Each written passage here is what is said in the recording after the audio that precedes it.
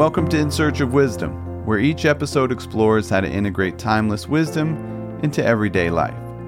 We engage in meaningful conversations with leading thinkers in philosophy, leadership, theology, and everything in between. We leave no stone unturned in search of wisdom. To learn more, visit perennialleader.com. Welcome and thank you for listening. On today's episode, my guest is Lodro Rinzler. Lodro is the author of 7 books, including The Buddha Walks into a Bar, and today we discuss his new book, Take Back Your Mind, Buddhist Advice for Anxious Times. In the conversation, Lodro and I discuss navigating anxiety and stress, finding wisdom, cultivating compassion, meditation in daily life, and much more. You can learn more about Lodro and his work at lodrorinzler.com. Now, please welcome the wise and gracious Lodro Rinzler.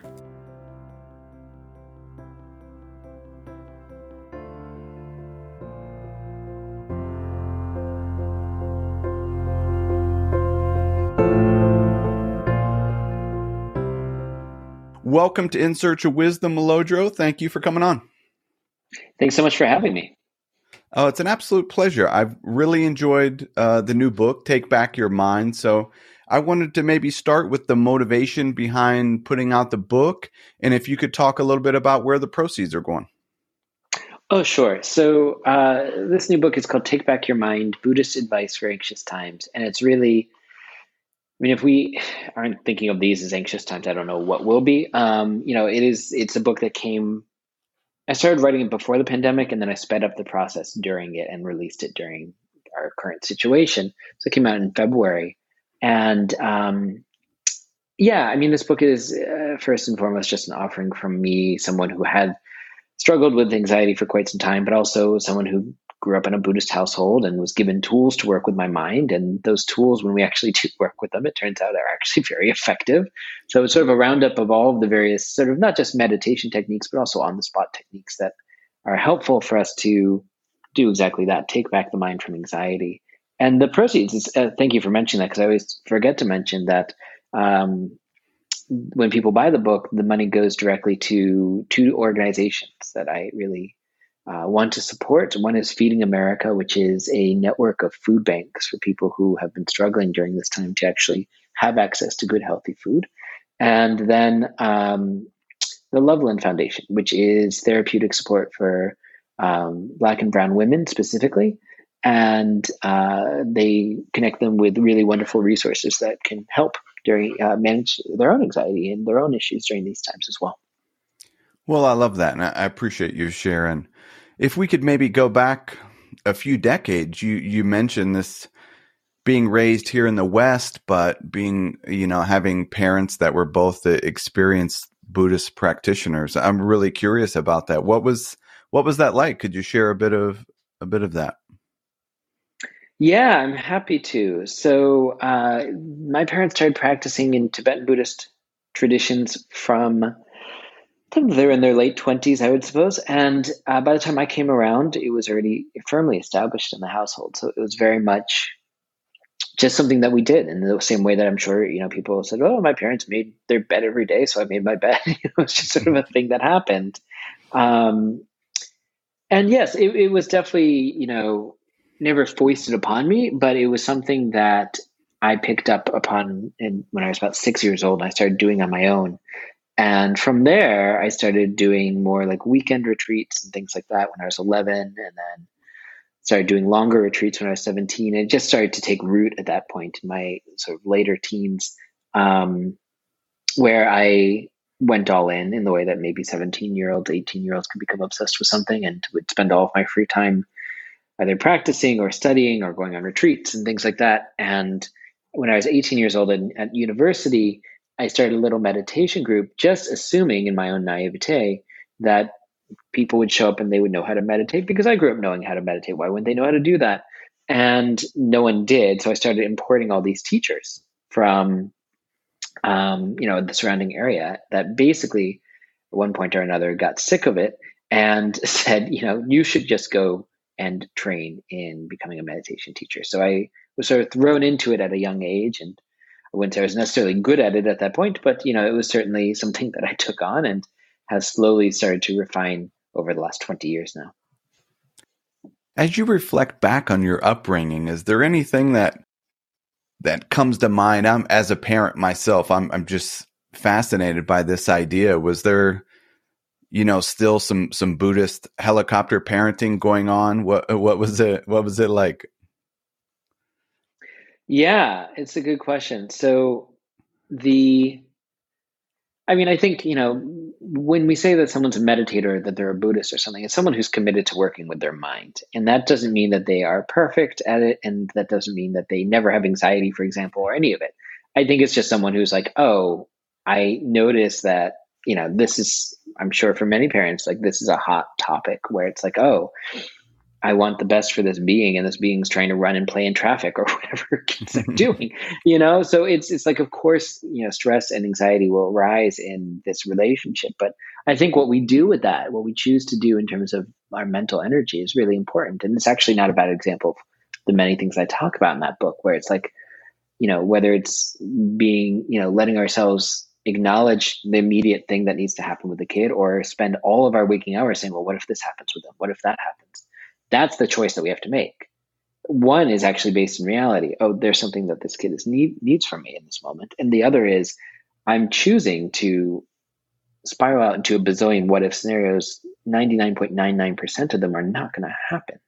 And I mean, that's one example, but for anyone who's ever had like rehearsed a conversation that they're going to have with a work colleague or someone that they find difficult, you keep playing out the same, well, if they say this, I'll say that in response.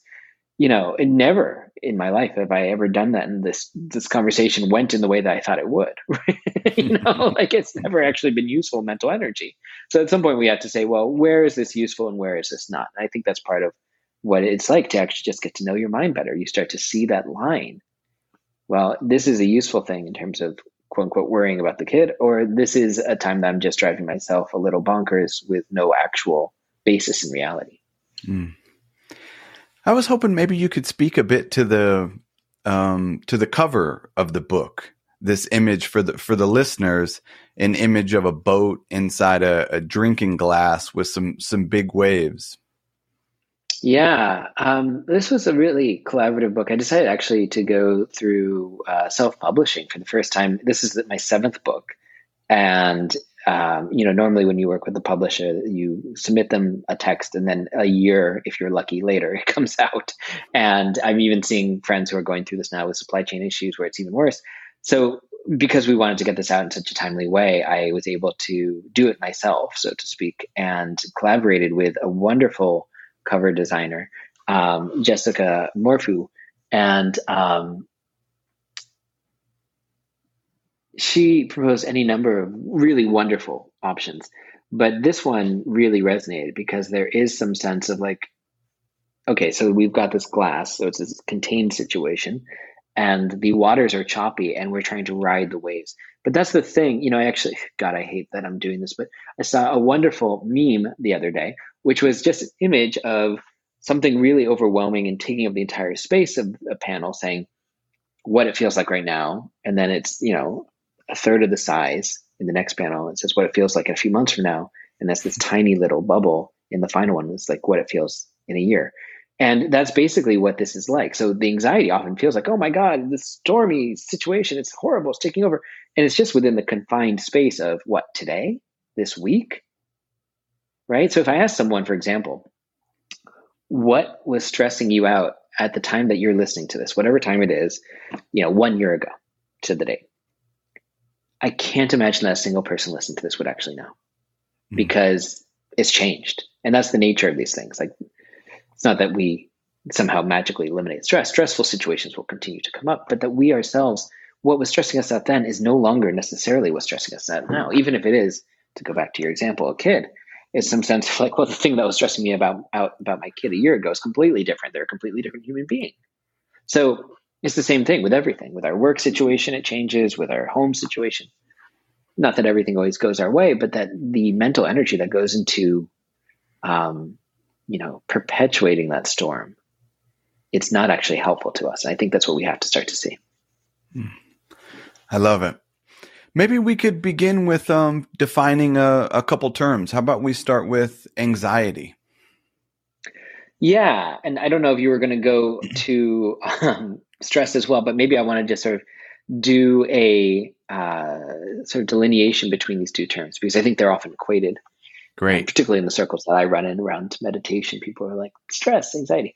Stress is something that is just even a physiological response. When you get that email from someone saying, hey, we need to talk, you might go, oh my God, what do we need to talk about? And our fight, flight, freeze response mode is triggered. And just from an evolutionary perspective, we're like, what am I going to do? There's like a big energy in the body that comes out.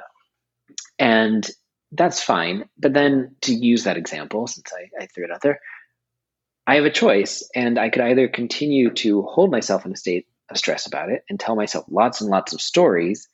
Well, I bet it's going to be about this thing. Oh my God, they probably think about this, or maybe they think this about me and they want to talk about that. And that is where I start to hold myself in a state of anxiety. Stress, part of life, normal. Anxiety, this is where the choice actually happens.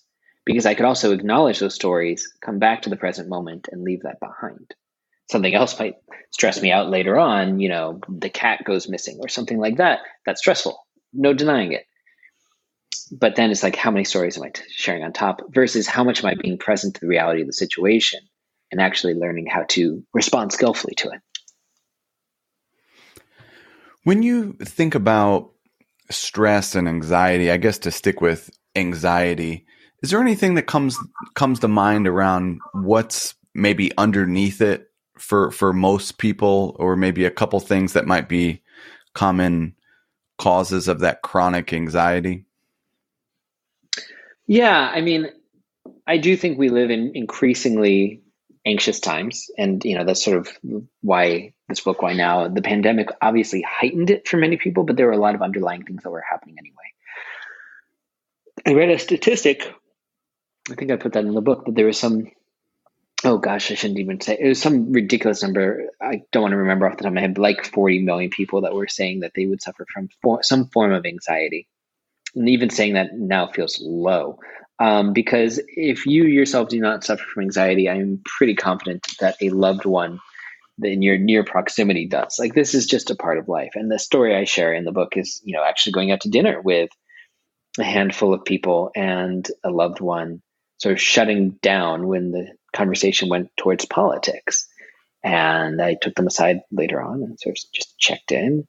And they said, it's just the anxiety level that I'm living with right now. I need to watch a half hour of animal videos just to return to some semblance of normal.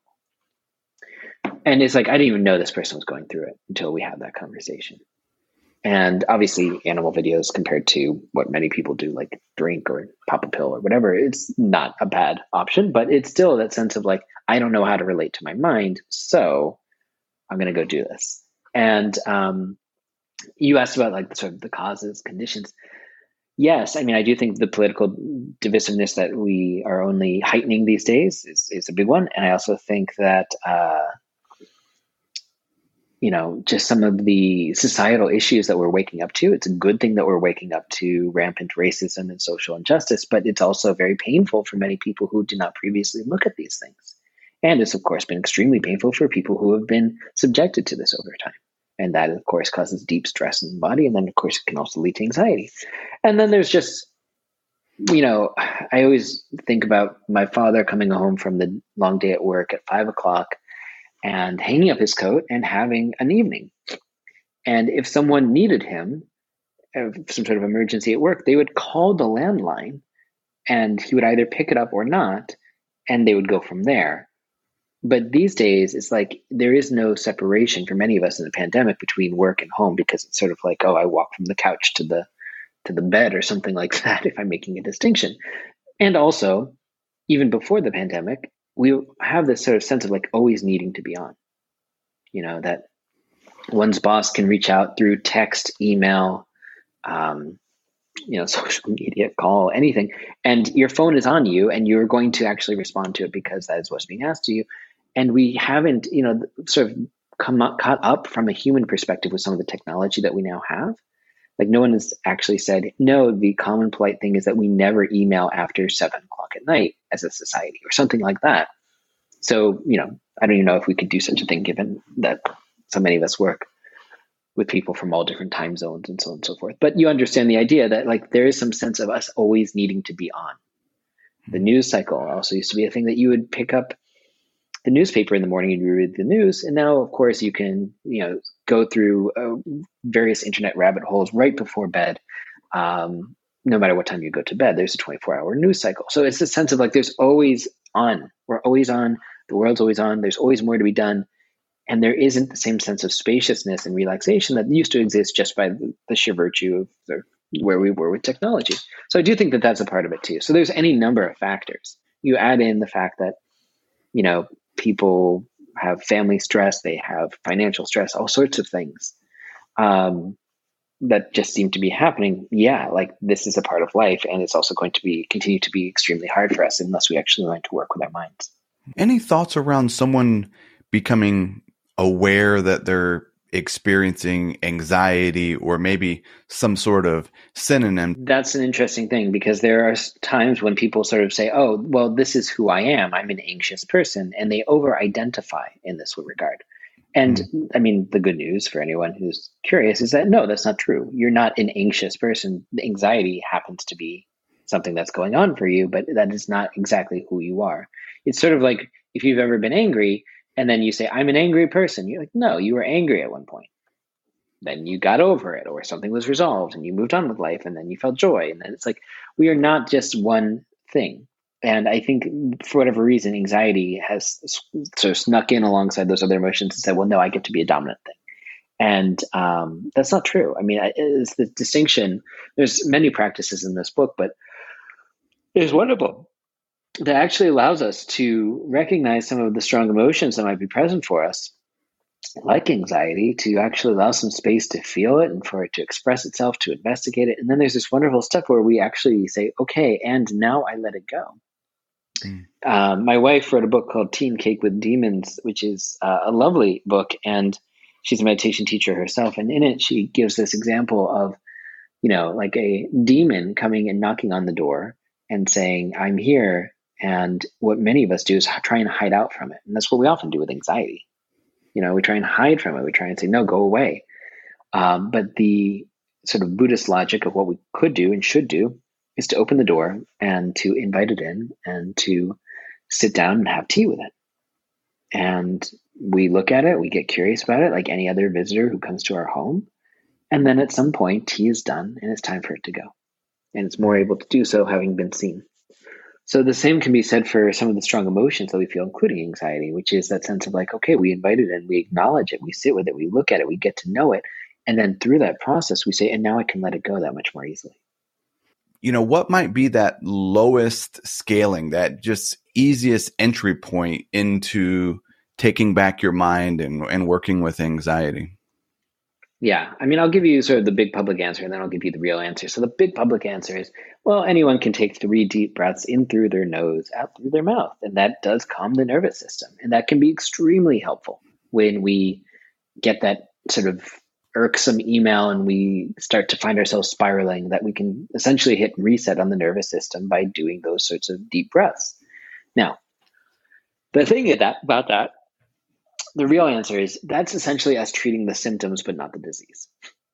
So that's fine. And I think that's what a lot of people like to do. Okay, well, I don't know about meditation and nothing against this particular technique, but like I like to go to a sound bath or I like to get a massage. And that's wonderful. And that sort of can relax the body. And then you walk out and your mind is still your mind and it still ramps up to 100 miles per hour. It's just maybe it didn't do it during the massage or the sound bath or whatever. Maybe you had a couple hours reprieve before it started to ramp up again. So that's, in my mind, like taking 3 deep breaths is actually very helpful in cutting through.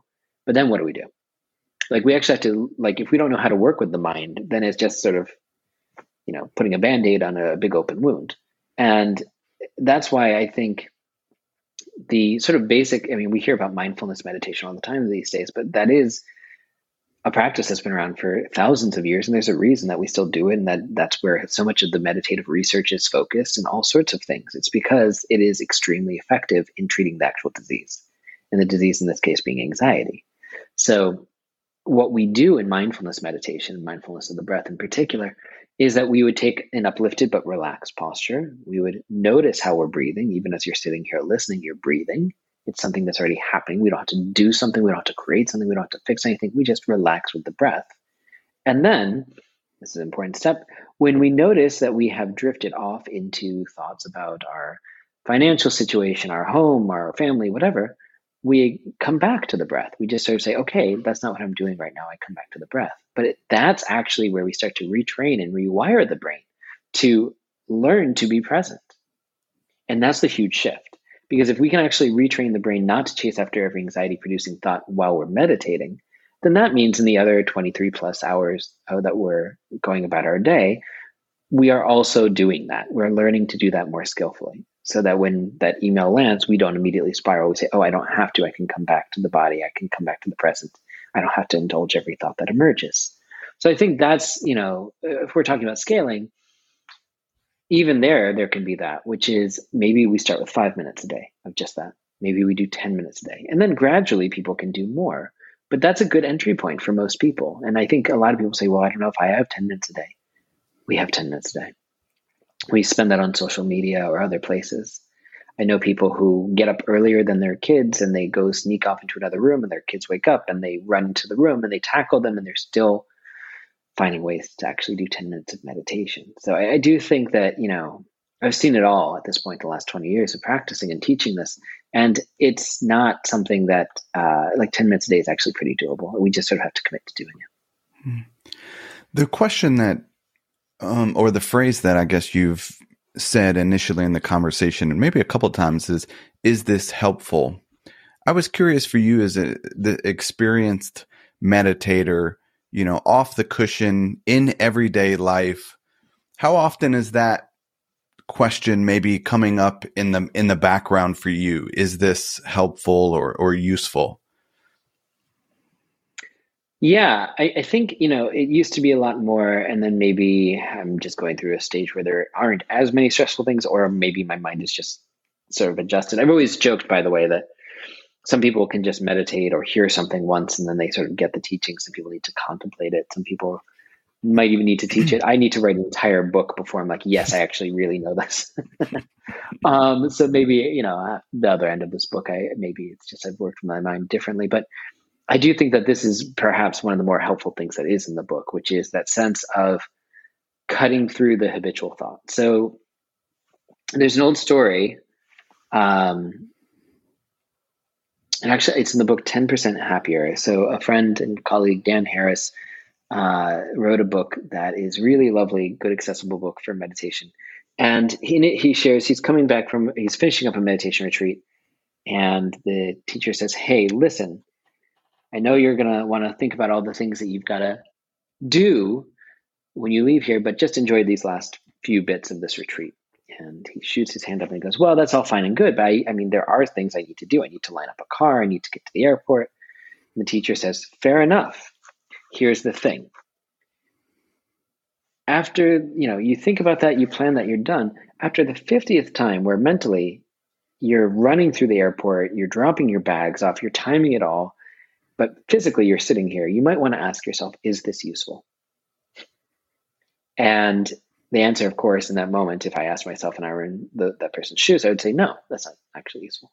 So it's the same thing where we could, I'll go back to the conversation that we have with other people in our head. It's like, oh, after the 50th time of playing out how this could possibly go, is this useful? Or my personal version of it has always been, is this helpful? Mm. And in both cases, whatever question you choose to answer, the answer is probably going to come back no, at which point it's that much easier to give up the ghost of that particular thing and come back into the present moment. But it's sort of like even just getting gently inquisitive about it can actually go a long way in terms of letting it go.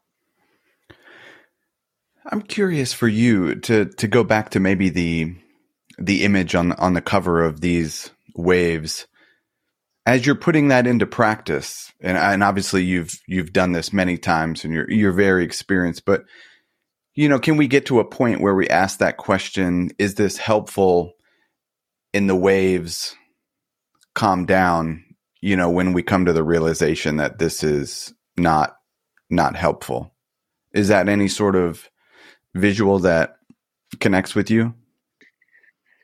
Yeah, I mean, here's the thing with waves. If we're standing with our ankles in the ocean, there's going to be waves. And some of them are going to come up and they're going to, lick our heels, and some are going to come crashing down on us, and they might upset us and we might get pulled out to sea a little bit and have to figure out how to dive into them, as opposed to kicking, fighting, screaming, at which point we get pulled out further by them. But that's waves. Like, Yeah. I think the thing about stress reduction and all those sorts of terms I sort of buck up against is it sounds like we can change our life to the point that there's no stressful situation, or in this case, there's no waves.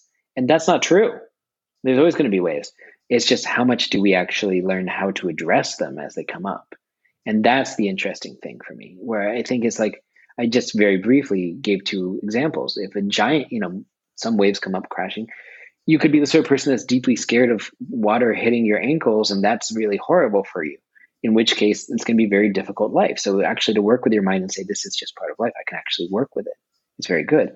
But if a giant wave comes crashing down on you, a job loss, a big breakup, a death, that's the moment we get pulled out a little bit. It's hard not to. So what do we do? And as I said, you can either, fight and scream. This happened to me when I was a kid, and I didn't know what to do. And I sort of flailed about, and I got pulled out further. Someone had to come in and get me, thank goodness. And that's what I think many of us experience, and it's not helpful. So why are we continuing to do that? Why do we do that every time a wave comes crashing on? The meditative point of view would be that we would sort of dive in. We see it coming and we sort of lean into it. And ideally, we even come out the other end feeling somewhat refreshed. And that would be really profound, to use anxiety and stressful situations not as a chance to lose days of sleep, but as an actual practice opportunity, a sense of, oh, this could actually help me become more wakeful. This can actually help me become more patient or generous or whatever it might be. That would be a very big shift in view. But if we can achieve that, then, we start to really shift our life in a different direction. It's very hard. I'm not saying this is easy stuff, but I do think it's a better way to live. You write in the book that we don't practice meditation to become better meditators. We practice to become familiar with our innate goodness, to connect with the goodness of others, and to realize the goodness of society. I love that. And I'm curious, how far into your practice did you kind of come to this realization of the practice is about, integrating it into everyday life and things like that? Yeah. I mean, that was always an interesting one for me from early on, maybe my teens, 20s, where I realized that this was not, first of all, it's not a fun hobby. For anyone who's curious about it, it is not just like a fun thing to sit around and do, right? It's challenging. It's us looking at our own mind. There's some real bravery that goes into that aspect. And at the same time, is really good for us because we start to notice that it shows up in other areas of our life, and it helps us in those areas. It helps us become kinder to ourselves and others. It helps us actually show up and be more present and more compassionate. So with that in mind, we say, okay, how far can I stretch this? How much can I apply these tools of mindfulness and compassion to my daily life? And that's really what actually gave birth to my first book, which is, it came out January 2012. So we're coming up on the 10-year anniversary of that thing that I wrote when I was in my 20s, which is, it's like a whole other human being that wrote this thing because it's been so long. But the nature of it is, I'll stand by the teachings here, that it is a sense of, can we integrate the principles that come out of the practice of meditation into everything, including going out with friends, including our dating or romantic life, including the way that we raise our kids. All of these sorts of things can be really important. It's not like we set the meditation on one side and then our rest of our life on the other. It's like, how do we actually live a spiritual life? They should be entirely integrated. So it's been a long time passion of mine. But I think to answer your question, it probably did stem from that early period, my teens, 20s, when I was in college and all of a sudden on my own and, trying to figure out how to practice every morning, but then also being hungover because I was going out too much and all of that. It was just sort of like, okay, I didn't find anything actually. I mean, the reason the Buddha Walks into a Bar came out, in my 20s was I didn't see anyone talking about this integration in the way that I was currently experiencing it. So I was like, if no one's going to talk about it, maybe I can open the conversation at least. And that's how that got going. And then I honestly view the other books I've written in a similar vein of like, why aren't we all talking about anxiety? If it's happening to so many people, how come we don't sit around at the dinner table and say, how do you combat it? What do you find helpful? Mm. Why is that taboo? Yeah. Do you see it as just kind of a universal human condition? Maybe we all at times are experiencing anxiety.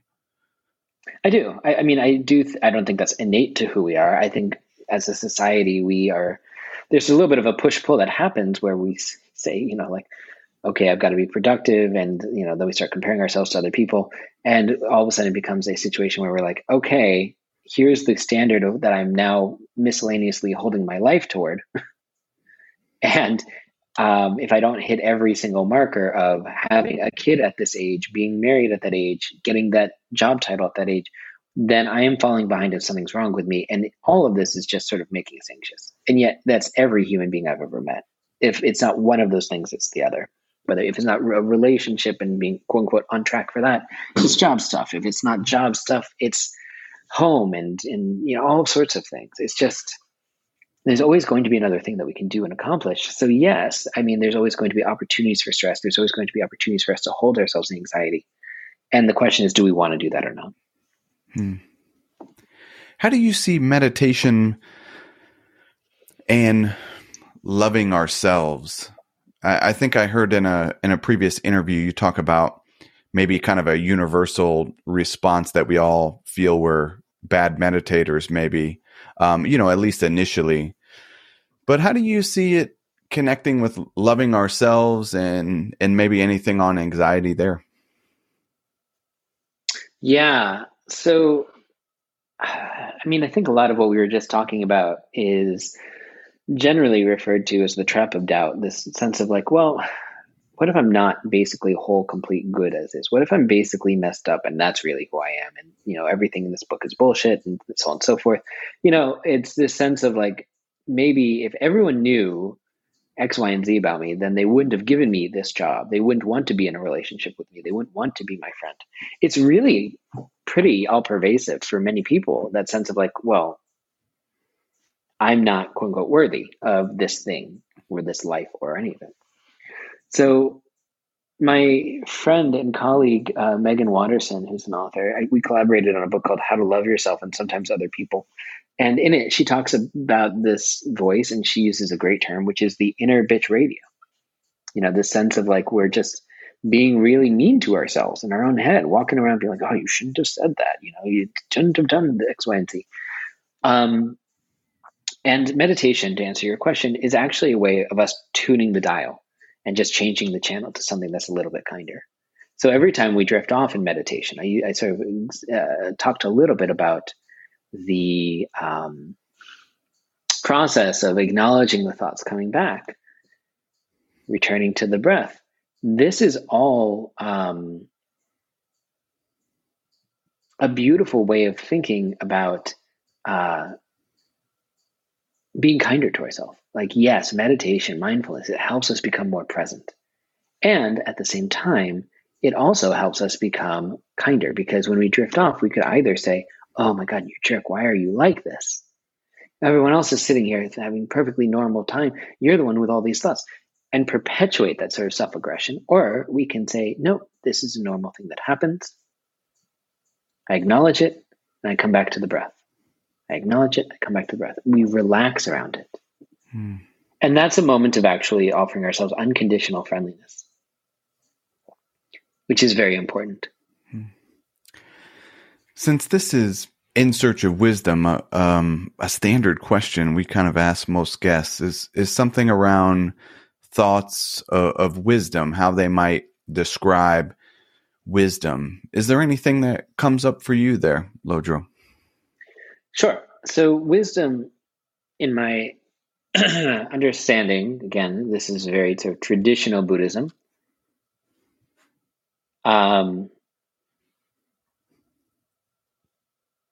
It's our own innate, it's not like knowledge that we go out and get. It's not this, that's something different.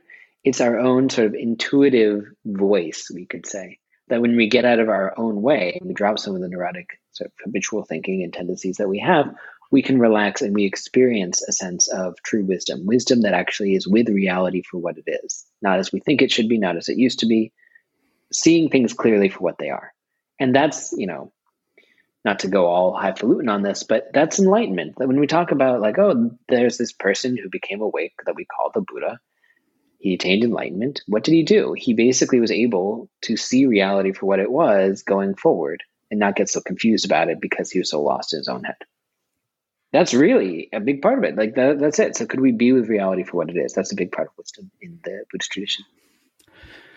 How do you work with maybe desire and let go of some of that? I think so. There's different translations of what are known as sort of the three root poisons, things that actually turn the mind away from reality. And passion, aggression, ignorance are sort of ways of thinking about it. Sometimes passion's called desire. Sometimes it's called attachment. And I think that's better because it's, when we look around your room, for example, you look around, I'm doing it here, I see a plant, and I say, I like that plant. There's nothing wrong with liking the plant. Maybe I look at a different one that's dying and say, I don't like that plant's dying. I don't like that, right? It's sort of like my mind just goes into one of these things. And then, of course, there's other plants around and things like that I'm actively ignoring. So it's very quick for us to go, I like this, I don't like this, I ignore it. Or passion, attachment, desire, aggression, anger, and then ignorance or prejudice is sometimes how it's talked about, but that's sort of like neutral feeling. So there's that sense of we can do that in any number of times in our life, and basically we go through the world doing it all the time. Desire / passion / attachment, it's okay for me to say that I like the plant, but it's when I become obsessed about the plant and I start telling, like, my mind is just full of stories about the plant. Here's what I want to have happen with the plant. Here's what I don't want to have happen with the plant. That's where I'm starting to make myself cause myself some pain. I can't just say, okay, I like the plant, I move on with my life. I have to actually fill my head with lots of stories about what I'm going to do about it. And that's where things start to cause me a little bit more suffering and pain. A better example, as you said, would be, okay, I want a brand new, this type of car. I don't know cars very well, but this very nice luxury car that I can't afford. Okay, I can like that car, but then I start to tell myself stories of, well, I can't afford it, so I'm a bad person, and everything's wrong. And if I had taken this job, if I had only become a doctor like my parents wanted, or whatever it is, that's where I'm causing myself suffering. It's okay for me to say, okay, that's a nice car. It's when I start to make it about me and start to fuel it with all these stories that I'm actually creating more pain for myself in the long run. It seems like a lot of the frustration and anxiety can come from dealing with other people. Maybe we have a desire for people to act in a certain way, or wanting more control of other people than is obviously, reality. How do we work with that and maybe have a bit more love for the people that we deal with in the world? Yeah, it's very hard. I mean, I think we live in very divisive times. Maybe someone that you love is very much against a vaccine and you're very much for a vaccine, or they refuse to wear a mask somewhere and you think that this is a really important thing, and all these sorts of things. And I'm not, purposefully, I'm not trying to take sides here, although I do have my own proclivities. But I do think that ultimately it's these moments where we say, oh, you're not behaving in the way that I want you to behave.